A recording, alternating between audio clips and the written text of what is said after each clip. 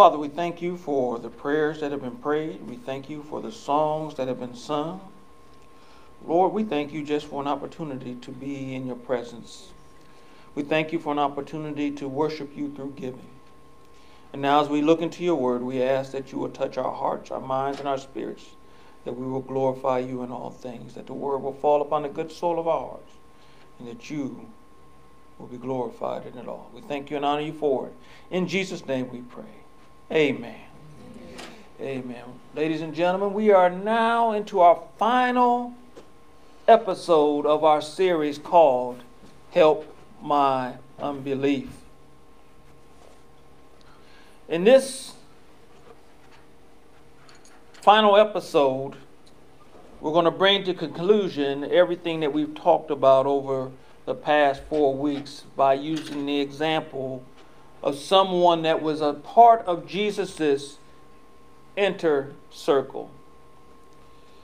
We're going to look at a man by the name of Thomas, his apostle. And just like with Thomas, we can see our doubt can show how close we are to God. That we can be transformed by Jesus in the midst of our doubt.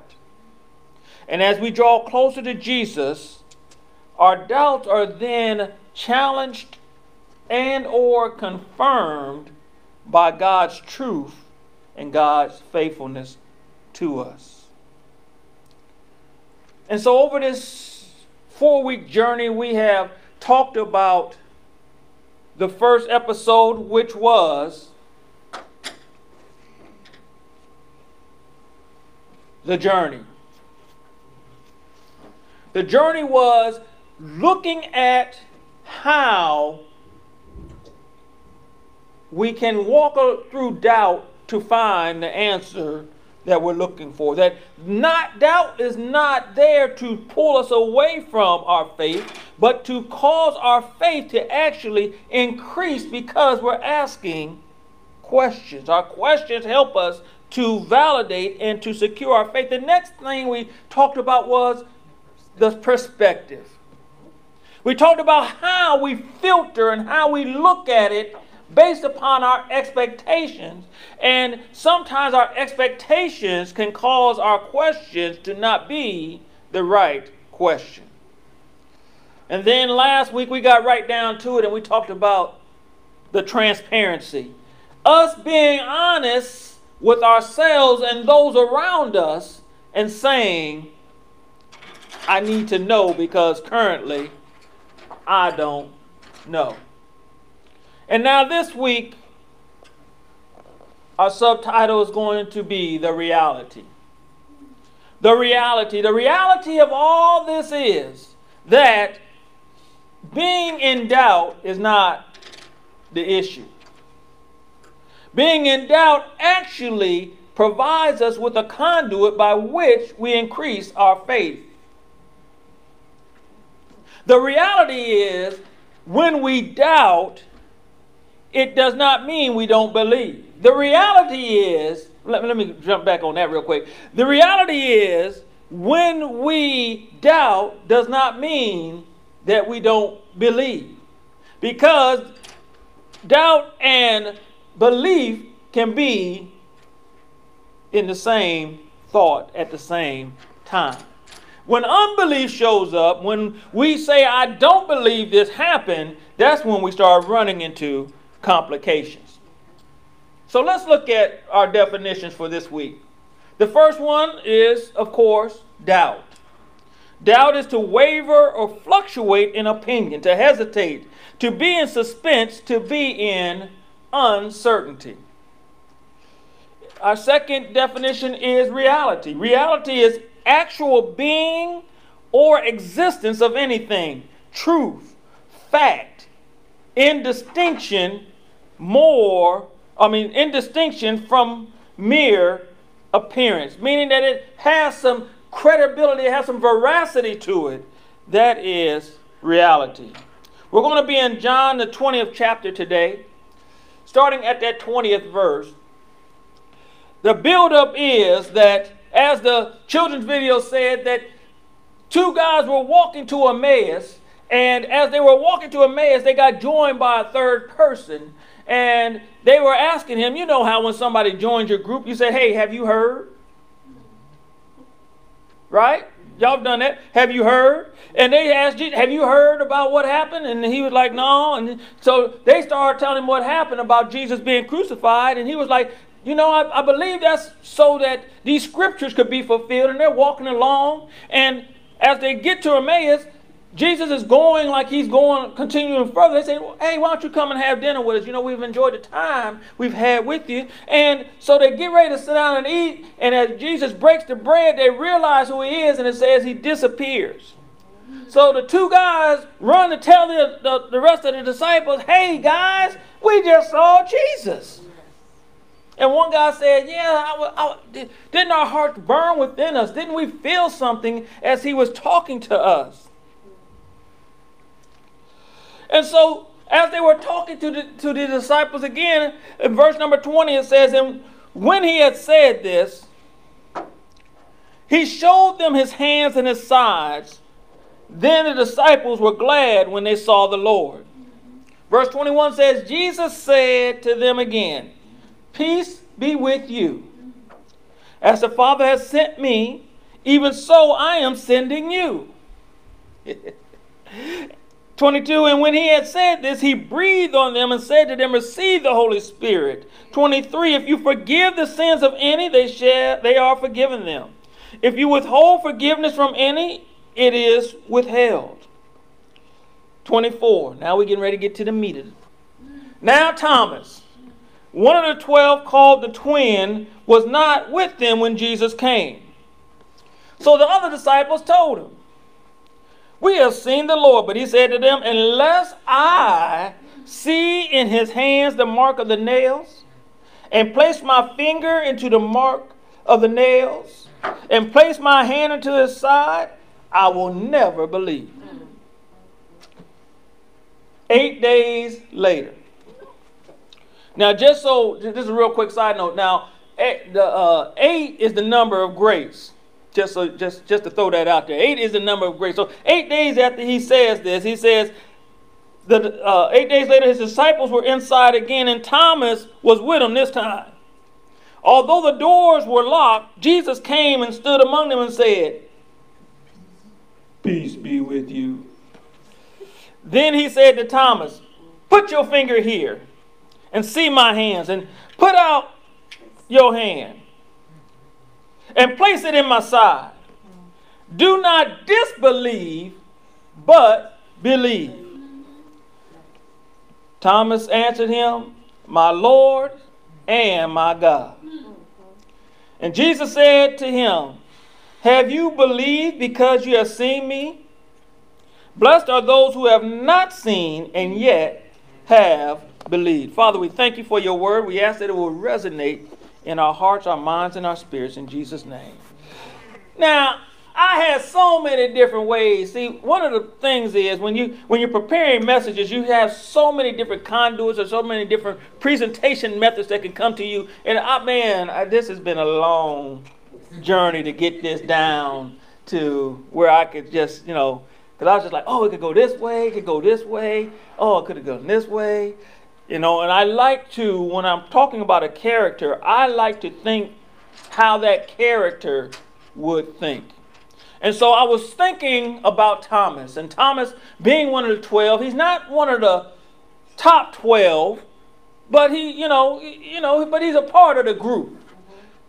And in the King James Version, they call him Thomas Didymus. The word Didymus means, it ain't his last name, it means the twin. That means he has a twin. That's all it meant. But you know how, y'all know how y'all call, like on Fred Sanford, they had Ned the Wino. Something about you that kind of distincts you from all the other Neds. He was Ned the Wino. So he had this distinction that he was Thomas the twin. So everybody knew which Thomas everybody was talking about. And so the one thing, if you look in the book of John, this is where John, the baby of the group, really was infatuated with Thomas because he would bring out some things that none of the other gospel writers brought out. In fact, he brought out the fact when Jesus said, I'm finna go and I know they're planning on stoning me. And he was telling the disciples, so he was telling the disciples that they could hang back. Thomas was the one that jumped up. I believe it's in John 11. He's the one that jumped up and said, no, we're going with you. Thomas was excited about doing what it is that Jesus, so he was on Jesus' side. He believed in what Jesus had going on. So he was not the one who was, I ain't too sure about this Jesus thing. Thomas was all in. But if we're going to get bricks thrown, if Jesus going to get bricks thrown at him, guess what? I'm going to get bricks thrown at me because I'm with him. I believe in what he's going through. Now, when you have all this belief, all this confidence, all this trust, this is my ABC. Y'all might not know what that means. My ace boom coon. Y'all might not know what that means. That means my ride or die person. When you got that person and that person dies on you, it can mess you up. It can cause you not to really understand what's going on. And so then you can become dejected in your mind. You can become rejected. You can become, oh, that's a good word. Thank you, lovely. Downtrodden. I was going to use another thing. Y'all heard of a person called a Debbie Downer? Everything they say is negative. You know what I'm saying? Boy, sure is nice outside. Yeah, it ain't going to last long. The storm coming. Y'all know them kind of people. Everything come out of their mouth. You see them coming, you be looking for other things to do because you're like they just gonna say something that's gonna be negative. Something's gonna be negative. And so, just like you have this person that's called a Debbie Downer, we have mistakenly placed a new title on Thomas and called him what? Doubting Thomas. I done heard preachers go into on Thomas so bad about doubting, man, I'll be like, dude, I know you want to come back and just argue that point. Because Thomas had been devastated. Think about this. The person he was supporting, the person that he was behind is gone. And now I'm trying to work through this process of this person that I really wanted to follow, this person that I really wanted to be a part of what he had going on is gone. And now y'all gonna come in here and tell me y'all saw him, y'all lying. Y'all know he ain't say no nice words. You know he's like, y'all need to shut up. I ain't gonna believe nothing y'all say. Y'all lying. When I put my hands, y'all understand where he's coming from now. When I put my hands my fingers in his hand, when I put my finger in his feet, when I put my finger in his side, then I'm going to believe. Because y'all lying. Because he's hurt to the core. He's going through this. But the thing was, he did not give up. He did not say, I don't believe in the Lord. He says, I'm not believing what you're trying to tell me. See, that's where we mess it up. We make it sound like he didn't believe that Jesus was arisen. That's not necessarily what he was saying. He said, I'm not believing y'all because of what I'm feeling and what I saw, because they also speculate that he was one of the disciples that kind of hung around from long distance and watched the crucifixion instead of running off. So he saw what Jesus went through. He saw the pain and the anguish. And so he's kind of, in his mind, trying to say, okay, I saw what he went through. He's dead. Now y'all trying to start some nonsense. And so as we see that he's going through this, we say that Thomas was all in with Jesus. Thomas was on the Jesus team 100%. And he would have followed Jesus all the way to the end. And he wants to follow Jesus. And so he's trying. Why y'all come in here talking? We're trying to eat dinner and y'all come in here talking this. Done upset my stomach.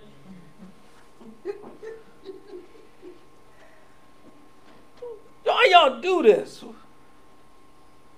But the thing was, he kept fellowshipping. He kept doing the things that he knew to do, even though in the back of his mind, he said, them jokers are lying. And that's why, if you look at it under that perspective, you can say that Jesus wasn't confronting Thomas. He knew what Thomas's heart was. He was saying, Thomas, to help you, I want you to touch my hands. I want you to touch my side. I want you to do these things because I want you to get out. Because now, if he was all in before, I don't know what the next level above all in is, but that's where Thomas was. Because he was like wrestling with this thing, and he says, I got this question in my mind. I got these questions in me that I am trying to deal with, and next thing I know, what they said actually happens to be true. Can you realize that Jesus loved Thomas so much that he made a special appearance for Thomas? Yes. Did y'all catch that? He came and he said, Thomas, it's me. Look at my hands. Let me see your hand. Let me stick it in my side. Now, I would say that y'all country folks understand this. When country folks get excited, they say things that really don't supposed to go together, but y'all know what they mean because they're trying to say emphasis. Thomas stuck his hands in there and he said, my Lord and my God. Now he wasn't saying that to Jesus, he was saying that to himself because he was like, that man is alive. I can be excited. Now those of y'all country folks that went back to y'all uncles and stuff saying stuff, y'all know y'all shouldn't be thinking about that in church with their uncles saying that stuff. But anyway, because they don't say my Lord and my God. But anyway, but he says, unless I see this, I can't believe. I can't believe what y'all are saying unless I see it. And once Jesus verified that, the history books say that Thomas got so excited that Thomas decided that he was going to go to a place that none of the other apostles have gone to. For my grandbabies who we like talking about history and stuff, I like to let them know the fact that Thomas was the evangelist to the country of India. They actually have a St. Thomas city in India. So we sometimes look at situations and we say that they only were in Jerusalem, Judea, and we forget about the uttermost parts of the world, but that to see that Thomas went to India. And he actually had such an impact on India that they actually have an area named after him. And so we can kind of pull together that the reality is you can be 100% in and still have questions. Yes. Okay. You can be 100% in, Thomas, but then you hear something and it makes you ask questions. The question does not take away from the fact that you're 100% in. The question, if you take the question appropriately and look at the reality of the question, you say, how does that affect my commitment to being 100% in?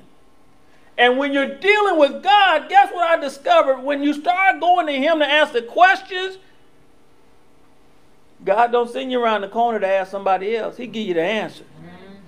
And the answer causes you, just like Thomas, to believe even more to the point that you'll go to places that nobody else even decided to go. Thomas started believing and he started walking. Next thing you know, he was in India. Everybody else still hanging around in Jerusalem, but he out there in the middle of India preaching the gospel. Because that's how doubt does. Doubt is not, I said it last week, I'm going to keep saying it, doubt is not sin. Doubt is a question that is there to propel us to increase our faith in what we believe. But the key to this is us asking the question. Have y'all ever seen something? Okay, I do my rephrasing. I have sometimes looked at some situations and had questions in my mind, and because I did not pursue the question, it then became something that I took as true because I didn't do the research or do the inquiry and found out that I was totally wrong.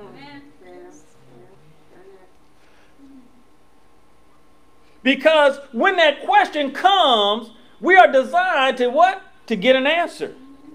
But if we don't get an answer, then we keep playing with it, and then it becomes in our mind factual when it can be furthest from the truth. Y'all, I tell y'all this story all the time that because we don't ask the question, these 3 generations of women were sitting up there cutting the back end of the ham off because they didn't know what was going on. But when they asked the originator, the person that started it, why you cut, she said, because my pan wasn't big enough. That caused a whole new revelation. I just thought we wasn't supposed to eat the back end of the ham. That's the best part around the bone. I don't know what's wrong with it. But anyway, we have to ask the questions. That's why it's good for us to come together.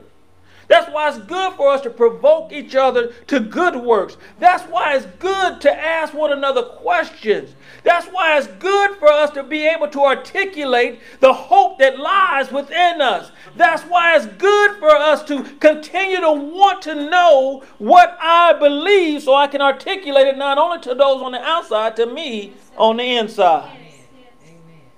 Sometimes we sit up there and we act like, I got it all under control, but on the inside, you know, if it was a house, it'd be in total disarray. But when folks come, like I said last week, you throw everything in the closet and try to make it look like everything is good.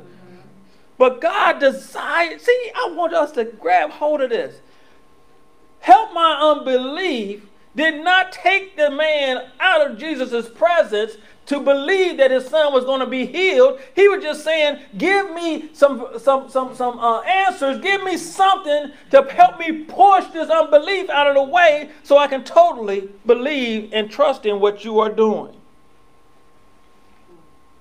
I'm going to finish with, no, I'm not. I'm not finished yet. There is a theologian by the name of Roger Olson. And this is what he says. He says, the reflective Christian is one who questions what they believe while continuing to believe what they are questioning. Boy, that's about 2 foot deep, ain't it? The reflective Christian is one who questions what they believe while continuing to believe what they are questioning.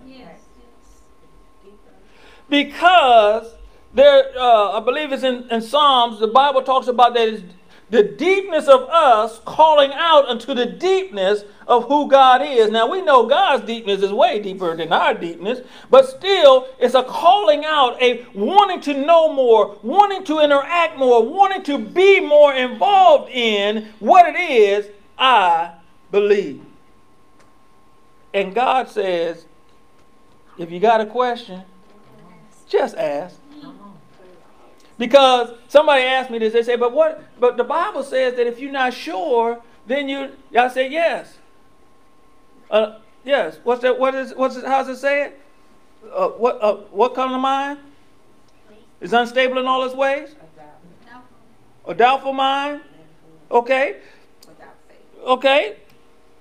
But it says this. It says, if your mind is not focused, you're unstable in all your ways, right? Yes. That's kind of my generalization of it. But this is where I want to take you this. Right before that, it tells you the remedy for the instability. If you have a question, let him ask of God, who will give you all the wisdom that you need. He don't hold anything back. And why is that? Because I can't think of that word right now. Unstable. Unstable? Is that the word? I'm trying to think of that word. I'm sorry, y'all. I usually do this in Bible study. I don't usually do this on a Sunday morning. Somebody look up James 1, 6 or 7. It just came to me, and I need to hit it. You want the King James? Yes, King James. Hmm? Oh, you want? Yes, please.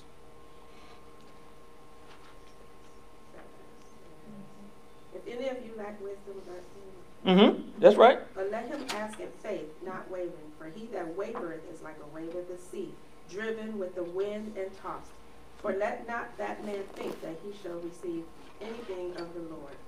A double-minded. Double-minded. I couldn't think of that word. I apologize, y'all. But I could not think of that. Double-minded. Double-minded means that you're thinking belief and unbelief. Doubting is not unbelief. Doubting is questioning what it is you're believing. Now, somebody going to sit there and say, but it sounds like unbelief to me. No, unbelief means that you do not think that it's going to occur. Questioning is, I'm wondering if this will occur. There's a difference in that. Just like Thomas did, because this is where I was going. Thomas was like, I ain't going to believe this unless I see it for myself, right? So he said, I'm not believing this until I see it for myself.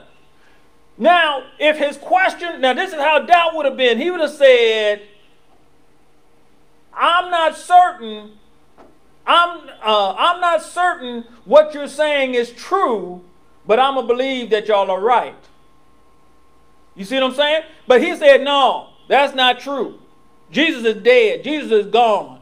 I won't know that I know Jesus is alive until I do this. Right. The doubt portion is, okay, what they're saying might be true. I need to pursue this to get a better understanding. Because Thomas, again, because he got hit so hard. I could not think of that word now. Double-minded just running all through my mind now because I got it. But double-mindedness causes us to vacillate back and forth. Doubting should cause us to want to pursue after the answer. Not just sitting here saying, I don't believe, I believe, I don't believe, I don't. You know, that's not what God wants us. He wants us to say, God, I don't understand this. I don't comprehend it. I don't know if this is true. Give me the answer. Give me the answer. Reveal to me the answer. Let me know the answer. And that's where we can get our answers answered. Because we want to be those reflective Christians. Because that causes us to provide introspection to ourselves and to others to assist them along the way. Now I'm at my final note. The final note is this. The world system has caused us to think that our struggles and our doubts are evidence of how far we are from God. If you're struggling, you must not be that close to God. If you're doubting, you must not be that close to God.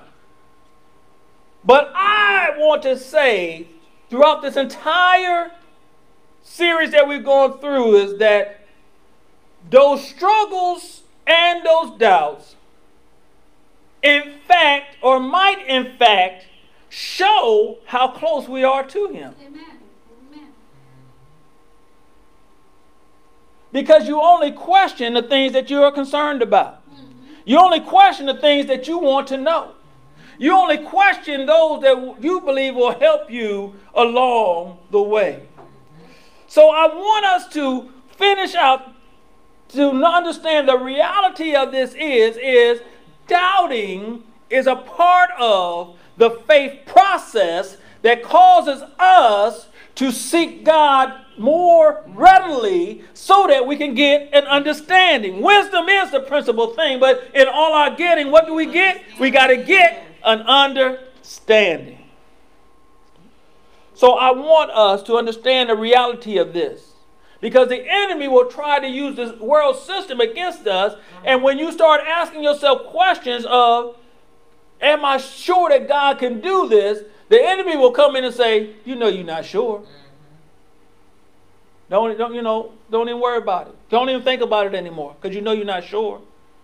But what you should be saying is, because I am all in, because I am a part of God's kingdom, I'm a kingdom citizen, I have access to the throne, which means I can ask the questions. All I got to do is say, God, I'm unsure about this. Can you help me? Give me some understanding. Isn't that something? Isn't that something? Not only does God tell you what the problem is going to be, he gave you the remedy in James, the first chapter, before he even told you what the problem was going to be. He said, if you need wisdom, all you got to do is ask. Because if you don't ask, you're going to be vacillating back and forth, and you're going to be like a piece of a boat without a rudder on the ocean. You're just going to be moving with the waves. But once you get that understanding, guess what? You can move in the direction that you need to move in. Our goal in this entire series was this: for us to understand that doubt is not a sin. Doubt is the rocket fuel that we need to propel us to believe and trust more in God and what he's doing in our lives. So the questions that you're asking are not a problem until you don't seek an answer. But once you find an answer, you're going to be all right. Once you start seeking an answer, you're going to be all right. I believe Jesus said it like this. He said, if you seek, you'll find. If you knock, the door going to open up. Man, sometimes I'll be sitting up here, y'all just don't know. I'll be looking at myself, dude, that's so simple. You know that little commercial? I could have had a V8. My goodness. The reality, the total reality of this series that we went through is, first and foremost, we have to have a relationship with Jesus. And if you don't have that relationship with Jesus first and foremost, those questions, those doubts, all that just begins to become a weight upon you that causes you to feel more dejected, more depressed, more like you want to give up. But I'm here to let you know today that the questions, the doubts that you have are to propel you to get the answer, to seek after the answer, because God has an answer for you. And the reality of it is, the answer to your doubt, if God is real, if Jesus is real, is simply this. The Bible says it like this, that if you call upon the name of the Lord, you shall be saved. That means rescued, delivered from the penalty of sin. Because the penalty of sin is death, but the gift of God is eternal life through Jesus Christ, our Lord. And so what God wants to do for you is to move you from this doubtful, unbelieving, depressed, feeling like you're overwhelmed situation. He says he wants to make you have life and have that life more abundantly. And it's simply you making a declaration that Jesus Christ is Lord and that you believe that God raised him from the dead in order to set you into a position by which you will know that you are one of his children.